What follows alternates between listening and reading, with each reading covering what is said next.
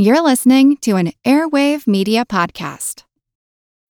When you need mealtime inspiration, it's worth shopping Kroger, where you'll find over 30,000 mouth-watering choices that excite your inner foodie. And no matter what tasty choice you make, you'll enjoy our everyday low prices, plus extra ways to save, like digital coupons worth over $600 each week. You can also save up to $1 off per gallon at the pump with fuel points. More savings and more inspiring flavors make shopping Kroger worth it every time. Kroger, fresh for everyone. Fuel restrictions apply. Many of us have those stubborn pounds that seem impossible to lose, no matter how good we eat or how hard we work out. My solution is PlushCare. PlushCare is a leading telehealth provider with doctors who are there for you day and night to partner with you in your weight loss journey. They can prescribe FDA-approved weight loss medications like Wegovy and Zepbound for those who qualify. Plus, they accept most insurance plans. To get started, visit plushcare.com/weightloss. That's plushcare.com/weightloss.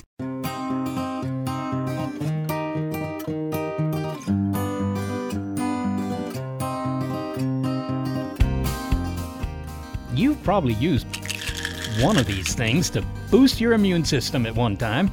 Here we have, vitamin C capsules, omega-3 pills, antibiotics, and over here, hand sanitizer. We use these things because we understand the workings of the immune system, unlike our ancestors who didn't. I mean, how could they know? It certainly wasn't intuitive. If you think about breaking a bone 200 years ago, well, you could see the bone was broken. But if you thought of the idea that a molecule smaller than the cellular level was sending a transmission across the body to stimulate a fever, that was not going to register based on the technology we had. And as a result, the study of the immune system was effectively a backwater for a long time. But could it be that we're still in a relative backwater? The immune system continues to surprise us. For one, we're learning that our cells work in concert with many other tiny actors, microbes, suggesting that our immune system is like precision choreography. Yet we treat it like a combat zone. Are we harming ourselves? I'm Seth Shostak. I'm Molly Bentley. This is Big Picture Science, produced at the SETI Institute. And in this episode, how ecosystems rely on their tiniest biological participants. What are the consequences of our search and destroy approach to them before fully understanding the role they play in ecological and personal health? It's granting immunity.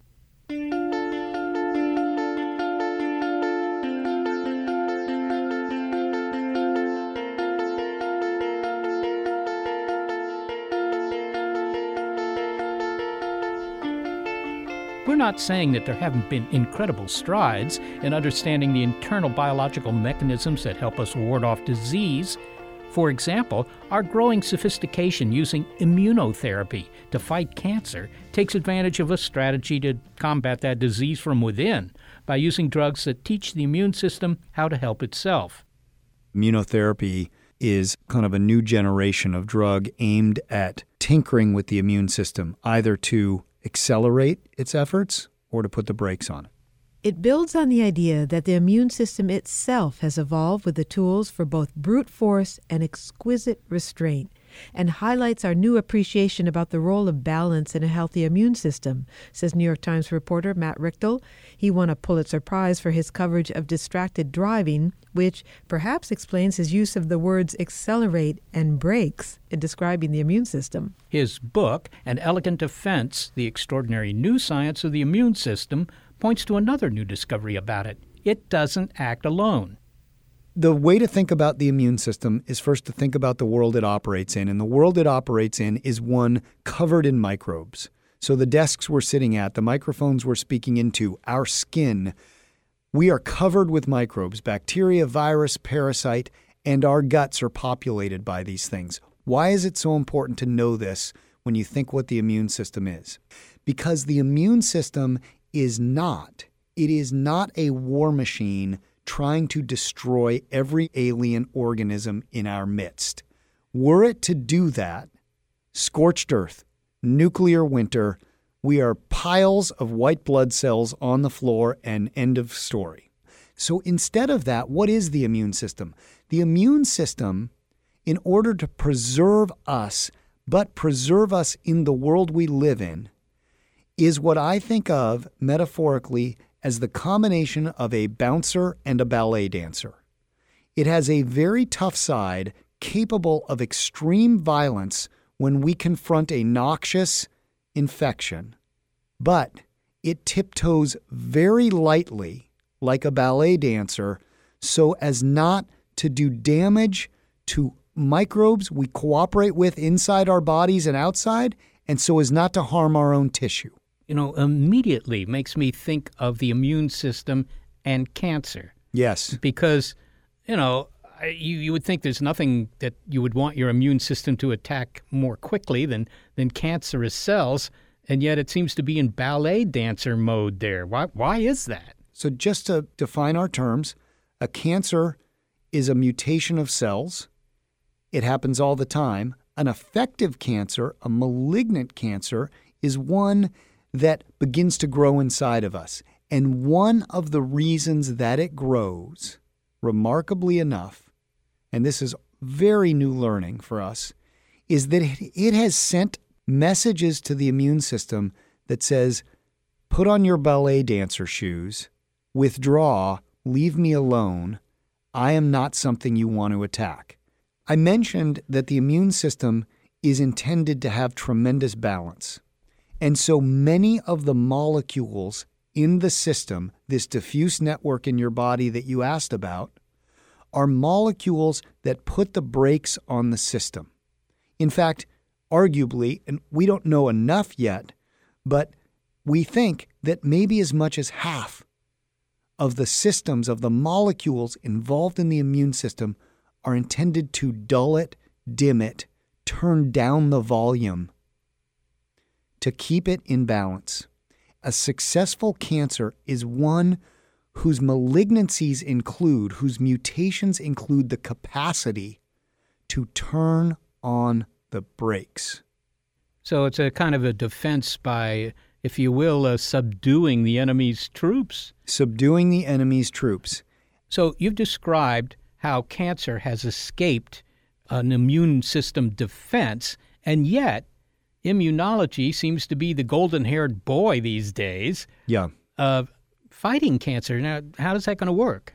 So what we have learned how to do is send a message, in effect, to those molecules on the immune system that have been stymied by cancer and say, no, that actually is a foe. That is not self. Go forth and conquer. So we are tinkering at the molecular level with this extraordinary system such that we can turn up the volume, turn down the volume, bring the hammer, bring the brakes. That's how these systems work. All right.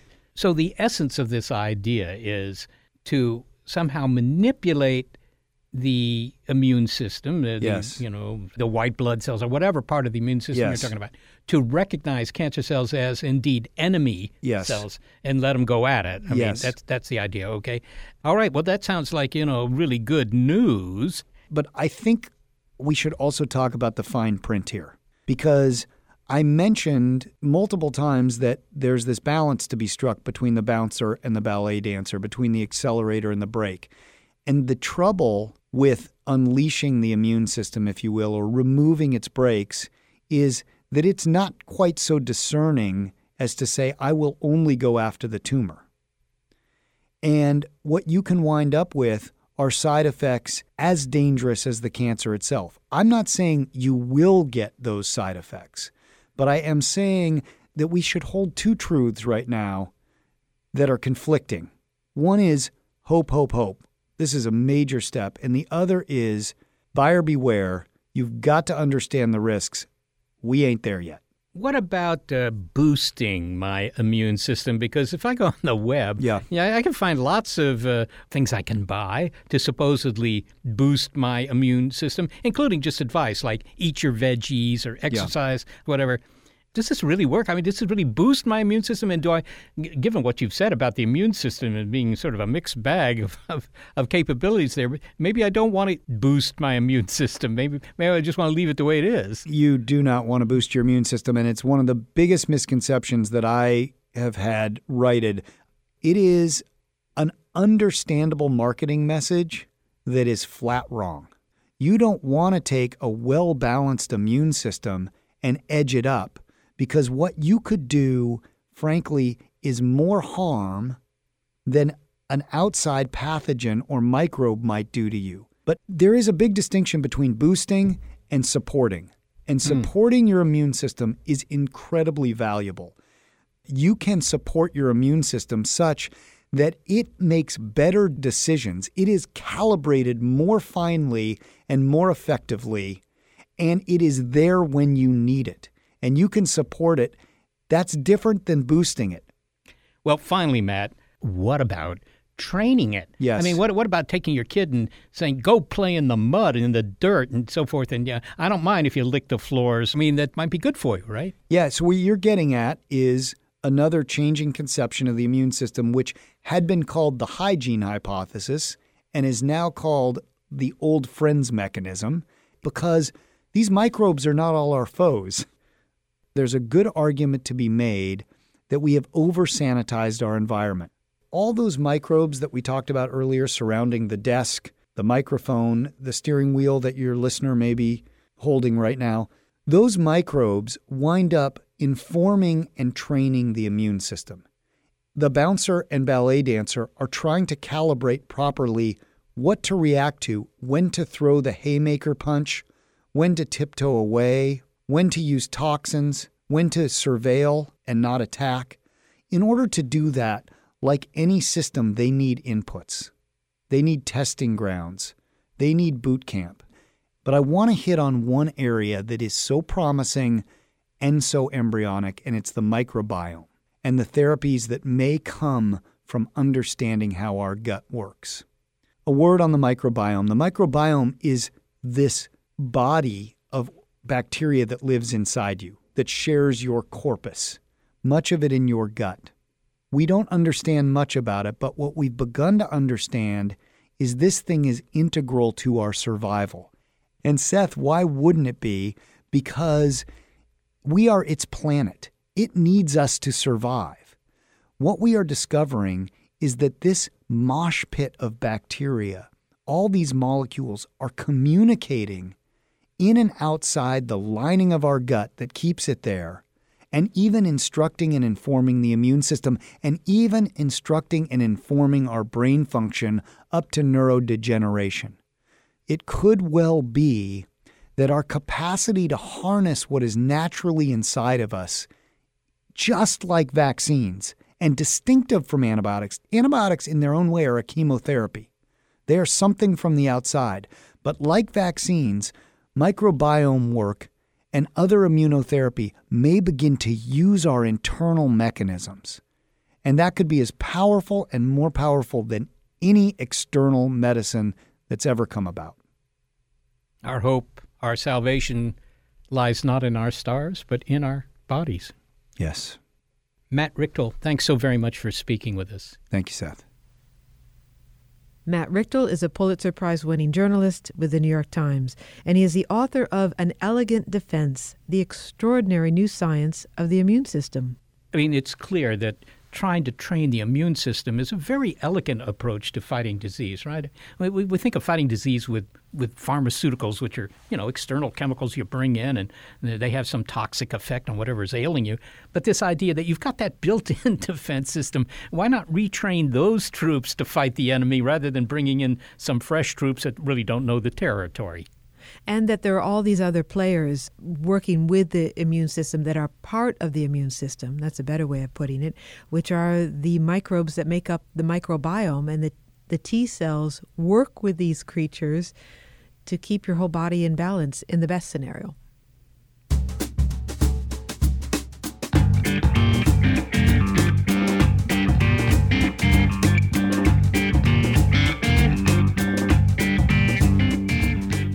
Just as we've adjusted to the idea that we are made up of and dependent on microbes and viruses, like a juggler adding another ball, along comes a new participant in the microbiome.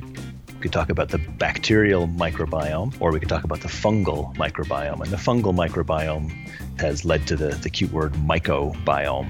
Myco as in fungi, as in mushroom. Yes, there's a fungus among us, and it may even be in us, along with bacteria. Find out how diversity boosts your microbiome's effectiveness next. It's Granting Immunity on Big Picture Science. Another day is here, and you're ready for it. What to wear? Check. Breakfast, lunch, and dinner? Check. Planning for what's next and how to save for it? That's where Bank of America can help. For your financial to-dos, Bank of America has experts ready to help get you closer to your goals. Get started at one of our local financial centers or 24/7 in our mobile banking app. Find a location near you at bankofamerica.com/talktous. What would you like the power to do? Mobile banking requires downloading the app and is only available for select devices. Message and data rates may apply. Bank of America N.A., member FDIC.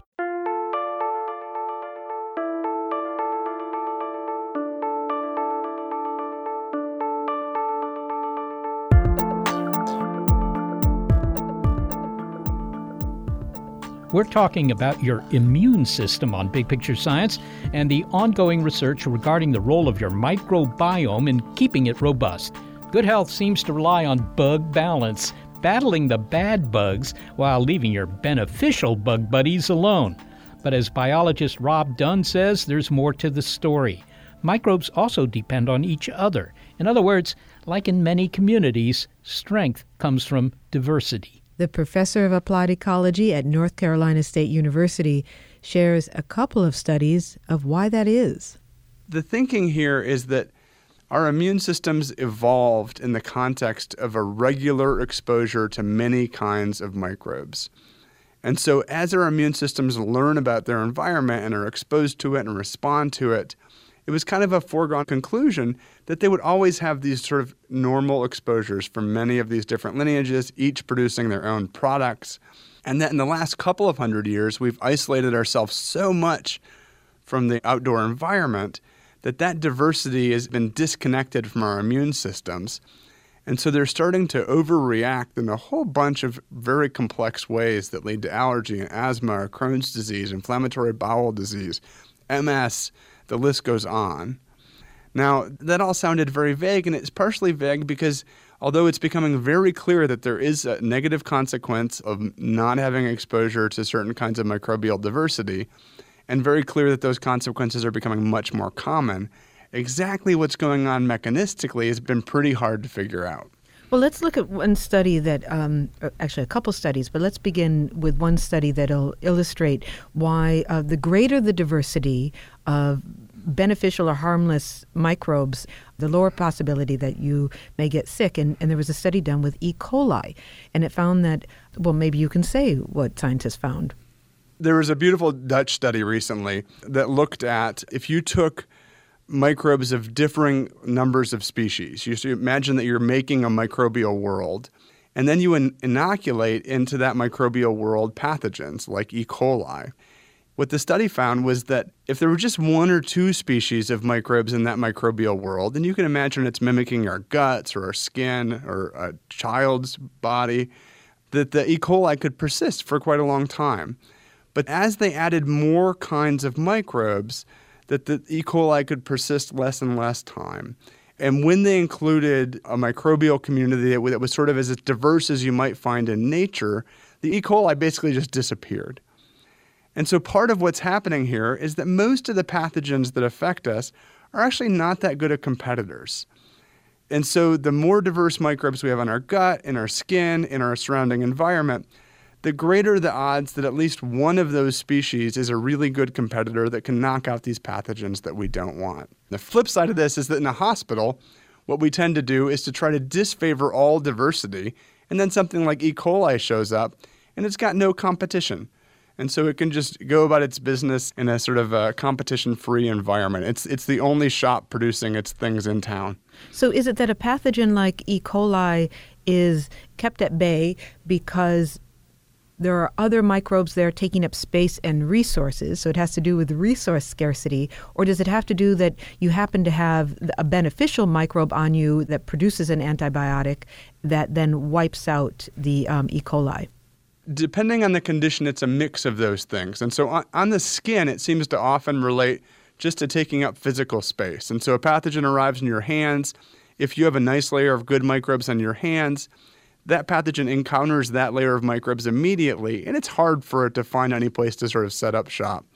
At the same time, especially closely related microbes tend to produce antibiotics that kill each other. And so some of the microbes on your skin and your gut are actually producing antimicrobials that are directly warding off the thing that might affect you. And I think it's probably a surprise to lots of people to learn that, when a pathogen lands on you, you shake some stranger's hand at the airport and suddenly you've got a rare pathogenic bacteria species from somewhere else in the world you never encountered before. What first encounters that pathogen is not your immune system, but instead the layer of beneficial microbes on your hand.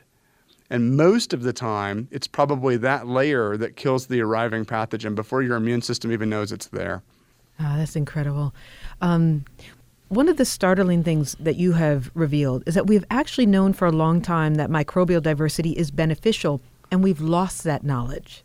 Now, you describe a long-term study in the late 1950s, I believe, in which, to test this theory, newborn babies were deliberately exposed to a beneficial strain of Staphylococcus. Is that right? Now, this is a study that we couldn't do again, but we did do it back then. And can you briefly explain that study? Yeah, it's sort of a mind-blowing study. So basically, there was a strain of Staphylococcus that was moving through hospitals that was a pathogen, and it was infecting newborn babies, and it was a big problem, and it started to spread at the scale of the U.S. And there wasn't a good solution as to what could be done about it. And so most of the work focused on how do you prevent it from colonizing a nursery in the first place.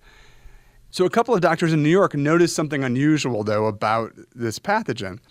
And what they noticed was that if you looked at brand newborn babies, they were very susceptible to this pathogen. And so if you looked in a nursery of 24-hour-old babies in which the pathogen had started to spread, most of them would be colonized.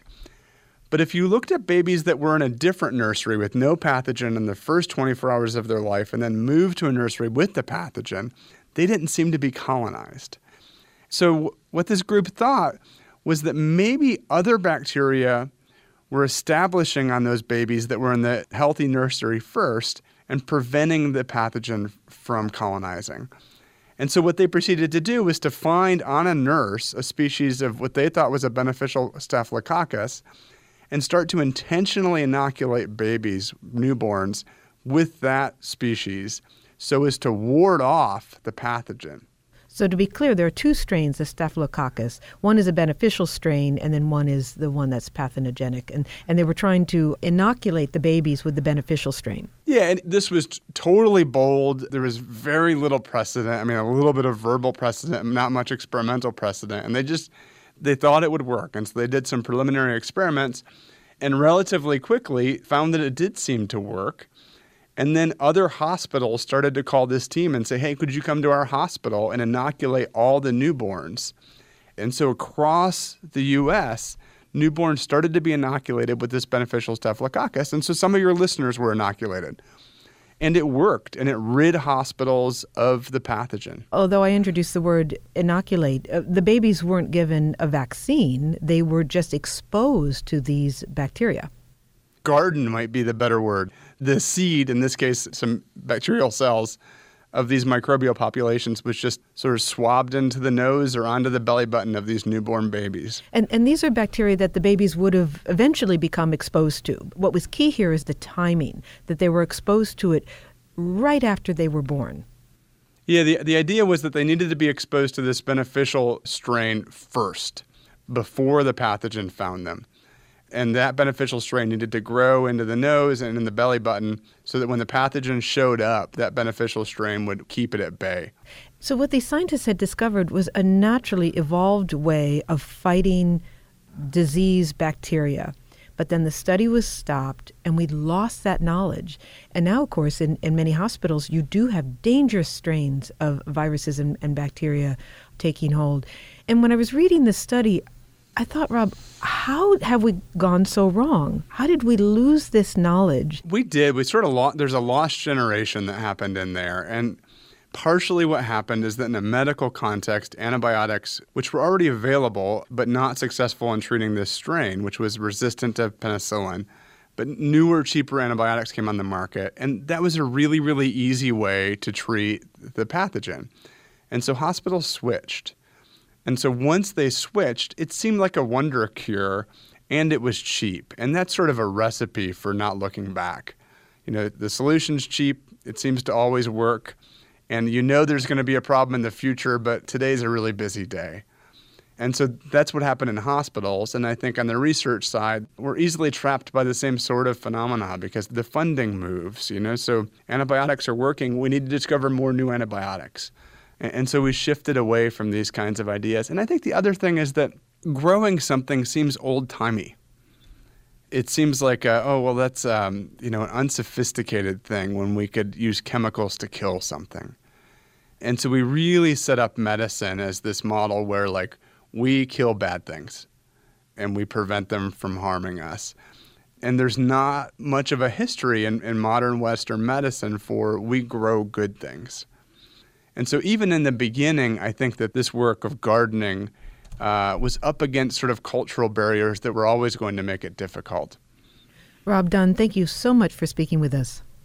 Oh, my great pleasure, Molly. Thank you. Rob Dunn is a professor of applied ecology at North Carolina State University and is the author of Never Home Alone, From Microbes to Millipedes, Camel Crickets and Honeybees, The Natural History of Where We Live. Okay, I've often been told that I'm somewhat of a fun guy, but this guy has a lot more experience with fungi than I. I'm David Underhill. I'm a professor of immunology at Cedars-Sinai Medical Center in Los Angeles. Now that we've become acquainted with the millions, that's really an underestimate, the billions, the trillions of bacteria living on us and in us and that make up our microbiome, scientists have identified another member of the club and have given it its own OM moniker, mycobiome. Myco being the Greek prefix for fungus or mushroom. The term mycobiome has come to refer to the fungal component of the microbiome. Studying the fungal microbiome requires a DNA sequencer to identify who's who. Dr. Underhill studies Malassezia, which you may know as the fungus that causes dandruff, but which he also knows as an inhabitant of some people's guts. I know that's hard to digest. But they're not only there. You have to think of the fungal microbiome in the same way that you think of the bacterial microbiome. Anywhere you would find bacteria, you are likely to find fungi as well. And so studies have absolutely found Malassezia on the skin, in the nose, in the mouth, in the stomach, in the intestines. Okay, we're trying to get a grip on this idea, Dr. Underhill. We have a fungus on our tungus and in our digestive tract. But that's not the same as a stomach full of mushrooms. You're absolutely right. We're not looking at mushrooms growing in the gut. Fungi include a much broader number of organisms. Here we're talking about yeasts and molds. Yeasts like baker's yeast that you find in your bread and your beer, and molds like you would find growing in the dirt. We find representatives of both those kinds of organisms growing in the gut. All right, so how big are these things? I mean, I think of fungi as being a lot bigger than bacteria, for example.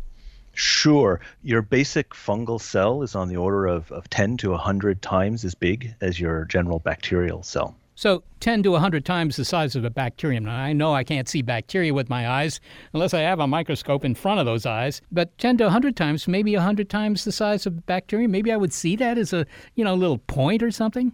So a single fungal cell you'll still not see with your eyes. It's still smaller than a human cell. These fungi are down in there with the bacteria. Are they teaming up with the bacteria either to help combat a disease or to cause a disease, or are they just doing their own thing, just trying to reproduce and take over as much of the gut as they can? There's a deep literature on fungal and bacterial interactions in ecology. So, on the forest soil and plant roots and things like this, characterizing, both mutually beneficial and combative interactions between fungi and bacteria. In fact, most of our antibiotics, things like penicillin, come from fungi, right? So fungi make these things specifically to fight with bacteria, which leads to the really interesting idea as to whether fungi are interacting with or fighting with or helping the bacteria in the gut. And the answer to that is we just really don't know yet. I understand you're studying Malassezia, the fungus that also causes dandruff. Somewhat of a surprise to me. I didn't know that dandruff was caused by, a fungus. I always thought it was something having to do with, hair hygiene or something like that. What does your research suggest about its presence in our guts as well? This study started with an attempt to understand whether the fungi that we find in the gut changes in people who have diseases of the gut. In this case, we looked at the microbiome, the microbes that were associated directly with the intestinal walls in people with Crohn's disease. Using DNA sequencing to identify all the fungi we could find there, we found that Malassezia was specifically enriched or more present in patients who had Crohn's disease than in healthy people. Crohn's disease is a chronic inflammatory disease of the gut. Affects, something on the order of 1 in 200 Americans. We don't know what causes it, and we don't know how to cure it. All right, so what you wanted to find out was whether the fungi were just sort of sitting around, not playing any part in this disease, just sort of passive onlookers, or whether they were somehow involved in either fighting the disease or promoting the disease? Right, so that's a very tricky question. A lot of microbiome studies are focused on looking at how the microbiome changes in disease. What you're getting at there is whether that change influences disease, is a cause of disease, or makes disease worse or better. And that's actually a much harder question. What we've done with that is gone into animal models of that disease and asked, well, would Malassezia make disease better or worse in an animal with intestinal inflammation? And find that indeed it makes disease worse, which leads us to hypothesize or believe that perhaps the presence of Malassezia in these patients might be exacerbating the disease.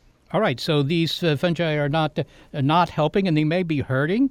Maybe you could tell me, David, how something that's normally associated with my scalp could get into my gut. I mean, what did I do? I don't eat dandruff. I mean, how did it get down in there? So that's a fantastic question, and one to which I just don't have an answer yet. This is a normal organism you find on your skin, whether you have dandruff or not. Even on healthy skin, you'll be colonized with Malassezia. We actually don't know terribly much about why, in the context of dandruff, it becomes something bad or uncomfortable. I'm kind of curious. I mean, if you're studying these things in our guts, maybe you still haven't figured out, how to treat Crohn's disease because it's not exclusively caused by these fungi. But what about fungicides? Why can't I use them in my hair? You absolutely do use them in your hair. If you have a particularly bad dandruff and use some of these medicated shampoos, they have antifungals in them, and you are actually treating the fungi on the scalp. My goodness. But what fraction of them might be involved in disease? I mean, we were talking about Malassezia, but I think I read somewhere that they might be implicated in neurological diseases such as Parkinson's. Do we know about any other bad actors down there that are fungi? Yeah, I think the real answer to that is we just don't know enough yet. The field is so new that we're only now beginning to sort out what the fungi might specifically be doing that would be similar to or different than the bacteria that are present. I expect that fungi will turn out to be a critical piece of the microbiome in how it influences health and disease.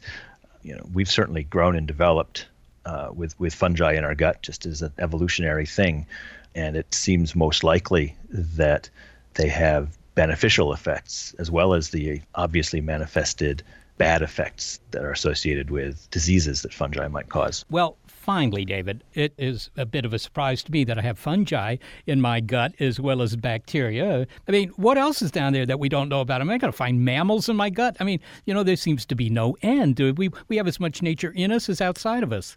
I mean, we have evolved to be the humans we are in a environment that's full of living things. And if we had to be entirely sterile to survive, one imagines we wouldn't have gotten that far. We certainly wouldn't have gotten as big as we've gotten. So we have incorporated the microbes around us into and onto our bodies. Our immune systems know how to live with them in a healthy and beneficial way. We have bacteria on us and in us, as we've been discussing. We have fungi on us and in us. We carry a lot of viruses on us and in us that are part of us. In fact, we carry viruses that are specific to those bacteria and those fungi on us and in us. We could go farther. We carry other single-celled organisms on us that we don't know a whole lot about yet. We carry worms on us and in us sometimes, and our immune systems know how to work with that.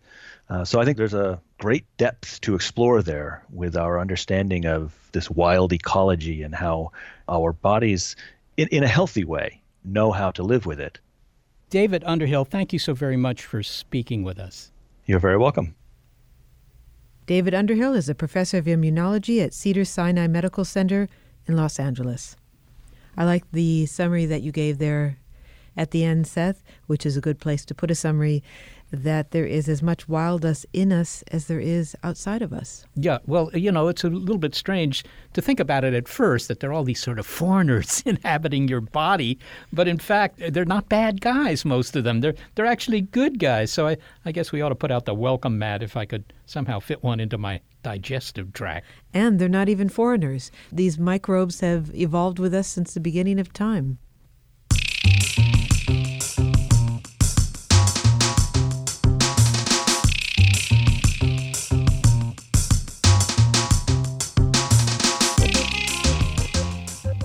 Coming up, there are small players that also play a big role in the ecology beyond our bodies, and they're disappearing. There's no way that we humans would survive if all the insects suddenly would be gone. We definitely need them. They don't need us. What's causing the great insect disappearance, and why some say it could lead to ecosystem collapse? Next, it's granting immunity on Big Picture Science.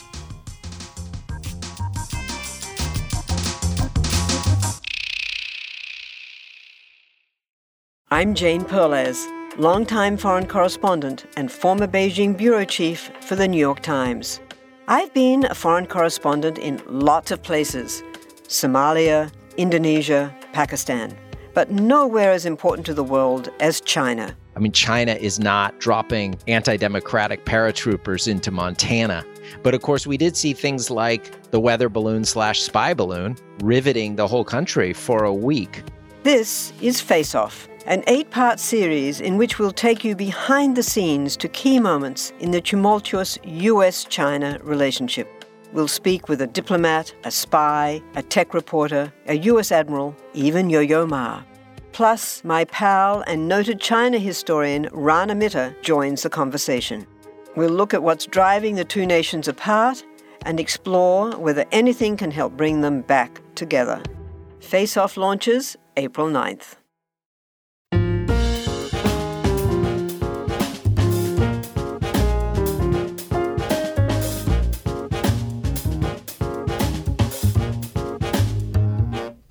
If you've driven highways and country roads for decades, you undoubtedly remember when a long day behind the wheel would leave your windshield and the grill splattered with bugs. I bet you find that doesn't happen much anymore. In fact, so many people have noticed this weird absence of bugs on their car, it actually has a name: the windshield phenomenon. A Danish scientist recently recorded his experience. And he had actually measured the number of insects 20 years ago that hit his windshield when he was driving, and now he drove the exact same distances again and counted, and there was a huge drop. There were clues that insect populations are declining, but it took a while to put the pieces of the puzzle together. Scientists have found that in many parts of the world, the number of birds that feed on insects is dropping. Now, the bird people knew this, but the insect people only kind of knew it. Another clue: the pollination of some crops and wild plants seems to be declining. But that trend wasn't connected to the disappearance of insects. But now we're pulling these disturbing trends together. Rob Dunn and others talked earlier about the importance of the diversity of microbes that help make up the wild ecosystem inside us. But as a conservation ecologist, Dr. Dunn says we have an equal indebtedness and dependency on the wild ecosystem around us. And I think we need to recognize that we're part of nature, and I think we also need to recognize that what we know about nature is still pretty humble. And so that means it's far easier to conserve nature than it is to break nature, break these sort of connections among species and try to rebuild them. And so I think we're in a key moment where we need to conserve many kinds of nature in our daily lives if we want to have healthy lives and a healthy planet. And insects, some of the smallest members of the ecosystem that we encounter every day, provide many of those interconnections. My name is Anne Sverdrup-Thygeson, and I'm a professor in conservation biology at the Norwegian University of Life Sciences. And I study insects because I think they are the most fascinating organisms we have on this planet, and they are so important for us. They actually save our lives a little every day. We've been talking in this episode about the role microbes play in our immune system. We've heard the undesirable effects on our health caused by compulsively over-sterilizing our hands and our homes. Could it be that if we step back and consider the big picture, we'll find that insects play a similar role in the health of global ecosystems, and that we've too often wrongly considered them pests rather than allies? Dr. Sverdrup-Thygeson is the author of Buzz, Sting, Bite, Why We Need Insects. Insects are really the cogs in nature that makes everything turn, that makes everything work. And of course, yes, they're small, but they're so incredibly numerous, and they come in so many different types and varieties. And yes, they are really incredibly important for the health of the ecosystems, the health of nature. Can you give us an idea of some of the roles that they play, if we had to give them titles? Pollinator is one of them, but what are the others? Yeah, pollinators, that's the one everybody knows about, but I think they are also janitors, and that's a really important role. They tidy up in nature, take away all sorts of dead plants, dead trees, dead animals, and the dung that animals produce while they are living. And that's really important. They turn that back into fertile soil so that new life can actually grow from that soil again. And also they are extremely important as just food for other larger creatures. There are so many of the, like birds or freshwater fish, that are dependent on insects to eat. Do you have a favorite? It's always so hard to answer. I think maybe the tiny, one of the smallest insects that we know, the fairy wasp, which is actually in Latin named after Tinkerbell, the fairy in Peter Pan. And I think that is cute. The insect itself is also cute. It's incredibly small. It is so small that it can actually sit on the end of a hair from your head and sit there comfortably. And I think that is fascinating that you have insects spanning from that size all the way up to big stick insects, the length of your arm. So I think maybe the fairy wasp that's one of my favorites at least. Before we talk more about what is happening to them and also some of the other magnificent things that they're able to do, I wonder first, for fun, to give us an idea of how many insects are out there. And I think you say that it comes to something like 20 million insects for every human being. I wonder 200 millions, actually. 200 million? Yes. For each human? Yes. Well, I wonder if I could give you an insect challenge. And just for fun, are you willing to name as many insects as you can, just to remind us what's out there, in 30 seconds? That's a much bigger challenge in English, of course, because I don't know all the common names in English, but we can give it a go. Okay. If you need to slip into Norwegian, that's okay too. Okay. Name some insects.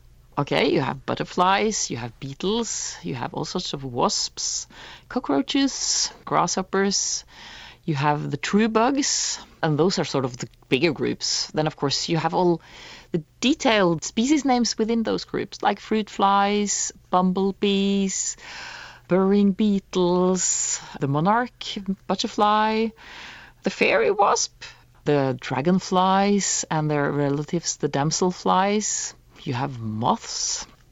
Yeah, we could go on for a long time, I think. It's a lovely collection of insects, and of course it's only a small grouping of all the insects that are among us.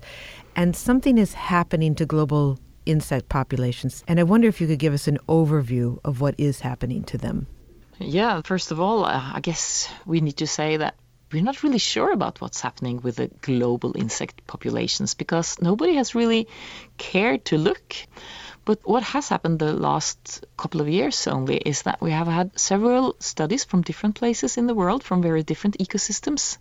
These studies have taken place in different places. One, for instance, is from Germany, from the agricultural landscapes in Germany, showing a decline of 75% in 30 years in flying insects, and that is a lot. And then last year, there was another study from Puerto Rico and in the Caribbean, from forest, a protected forest area, showing even larger declines in insect biomass in more or less the same time span.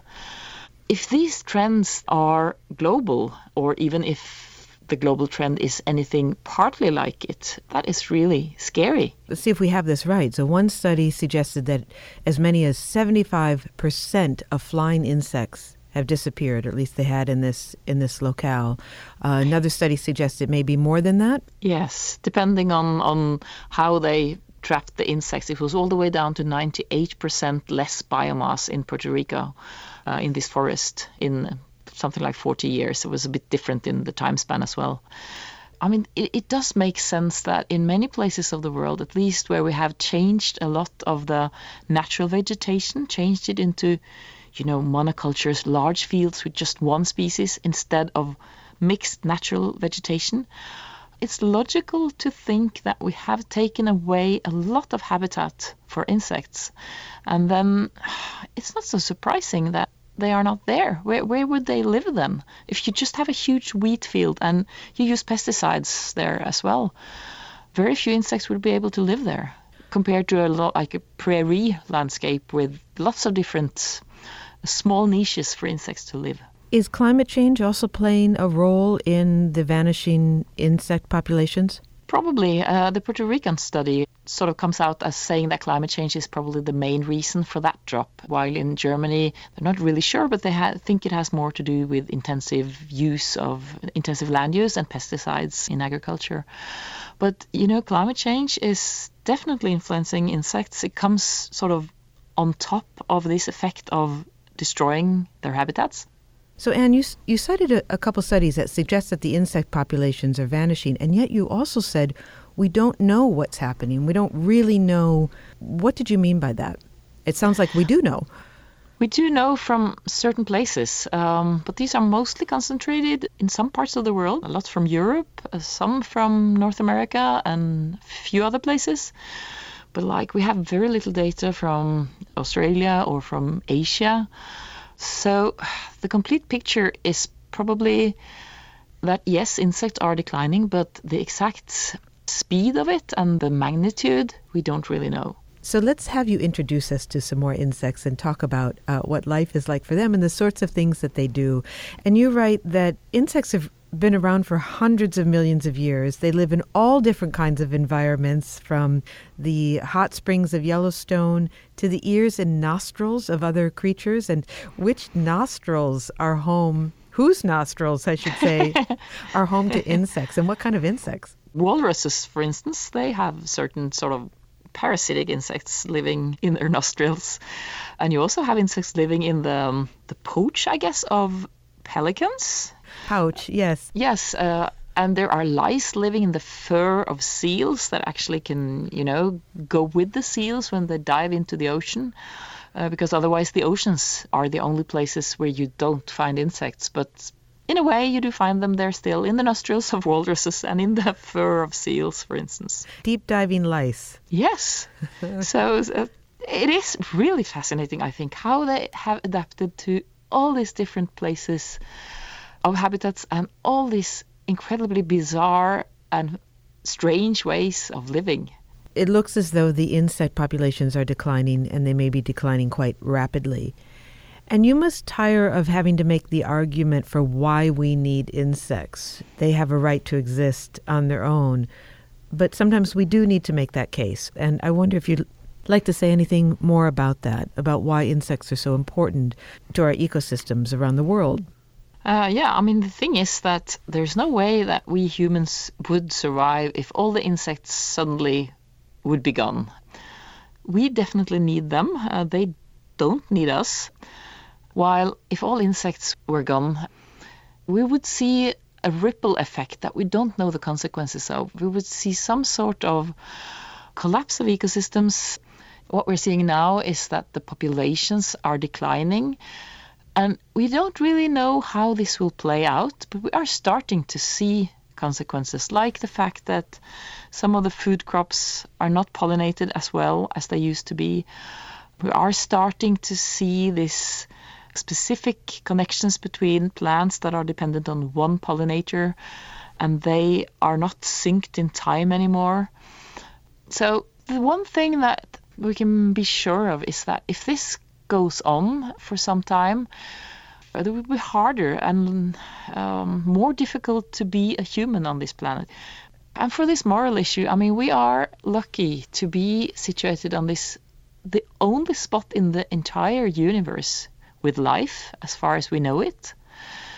And I think we have a responsibility to sort of step down a bit on our extreme dominance on this planet and make room also for these other creatures that we share the planet with to live their small, strange lives together with us on this planet.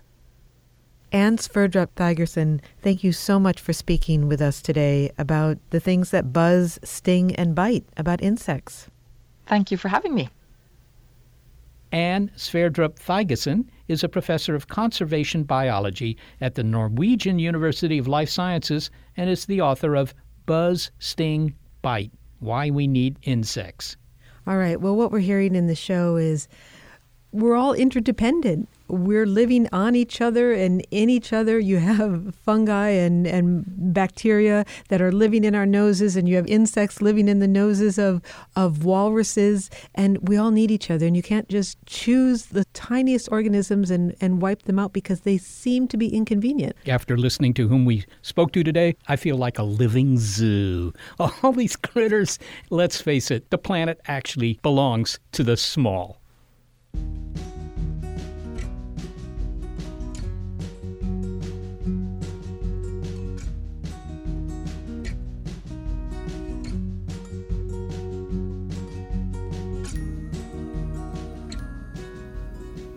Well, we can't think of a healthier group to work with than senior producer Gary Niederhoff, assistant producer Sarah Derwin, and operations manager Barbara Vance.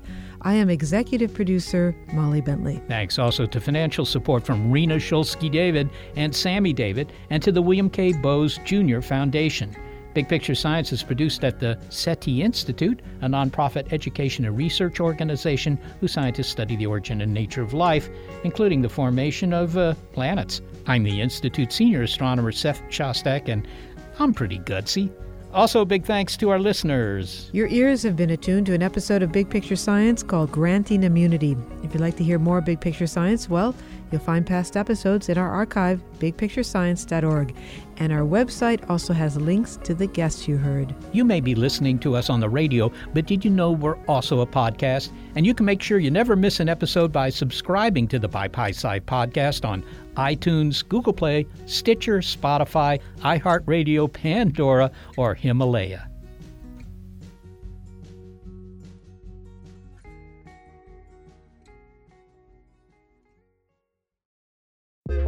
The world is constantly changing and transforming. Cut through some of the noise with What's New with Wired, a podcast that goes in depth on the latest news in technology and culture. Their award-winning journalism will help you make sense of what's happening in the world. Listen to What's New with Wired wherever you get your podcasts. That's What's New with Wired wherever you get your podcasts. Tech moves fast. So keep pace with the Daily Crunch podcast from TechCrunch. With new episodes every day, this podcast will give you a quick overview on everything you need and should know about startups, new tech, regulations, and more. Listen to TechCrunch Daily Crunch now, wherever you get your podcasts. That's TechCrunch Daily Crunch, wherever you get your podcasts.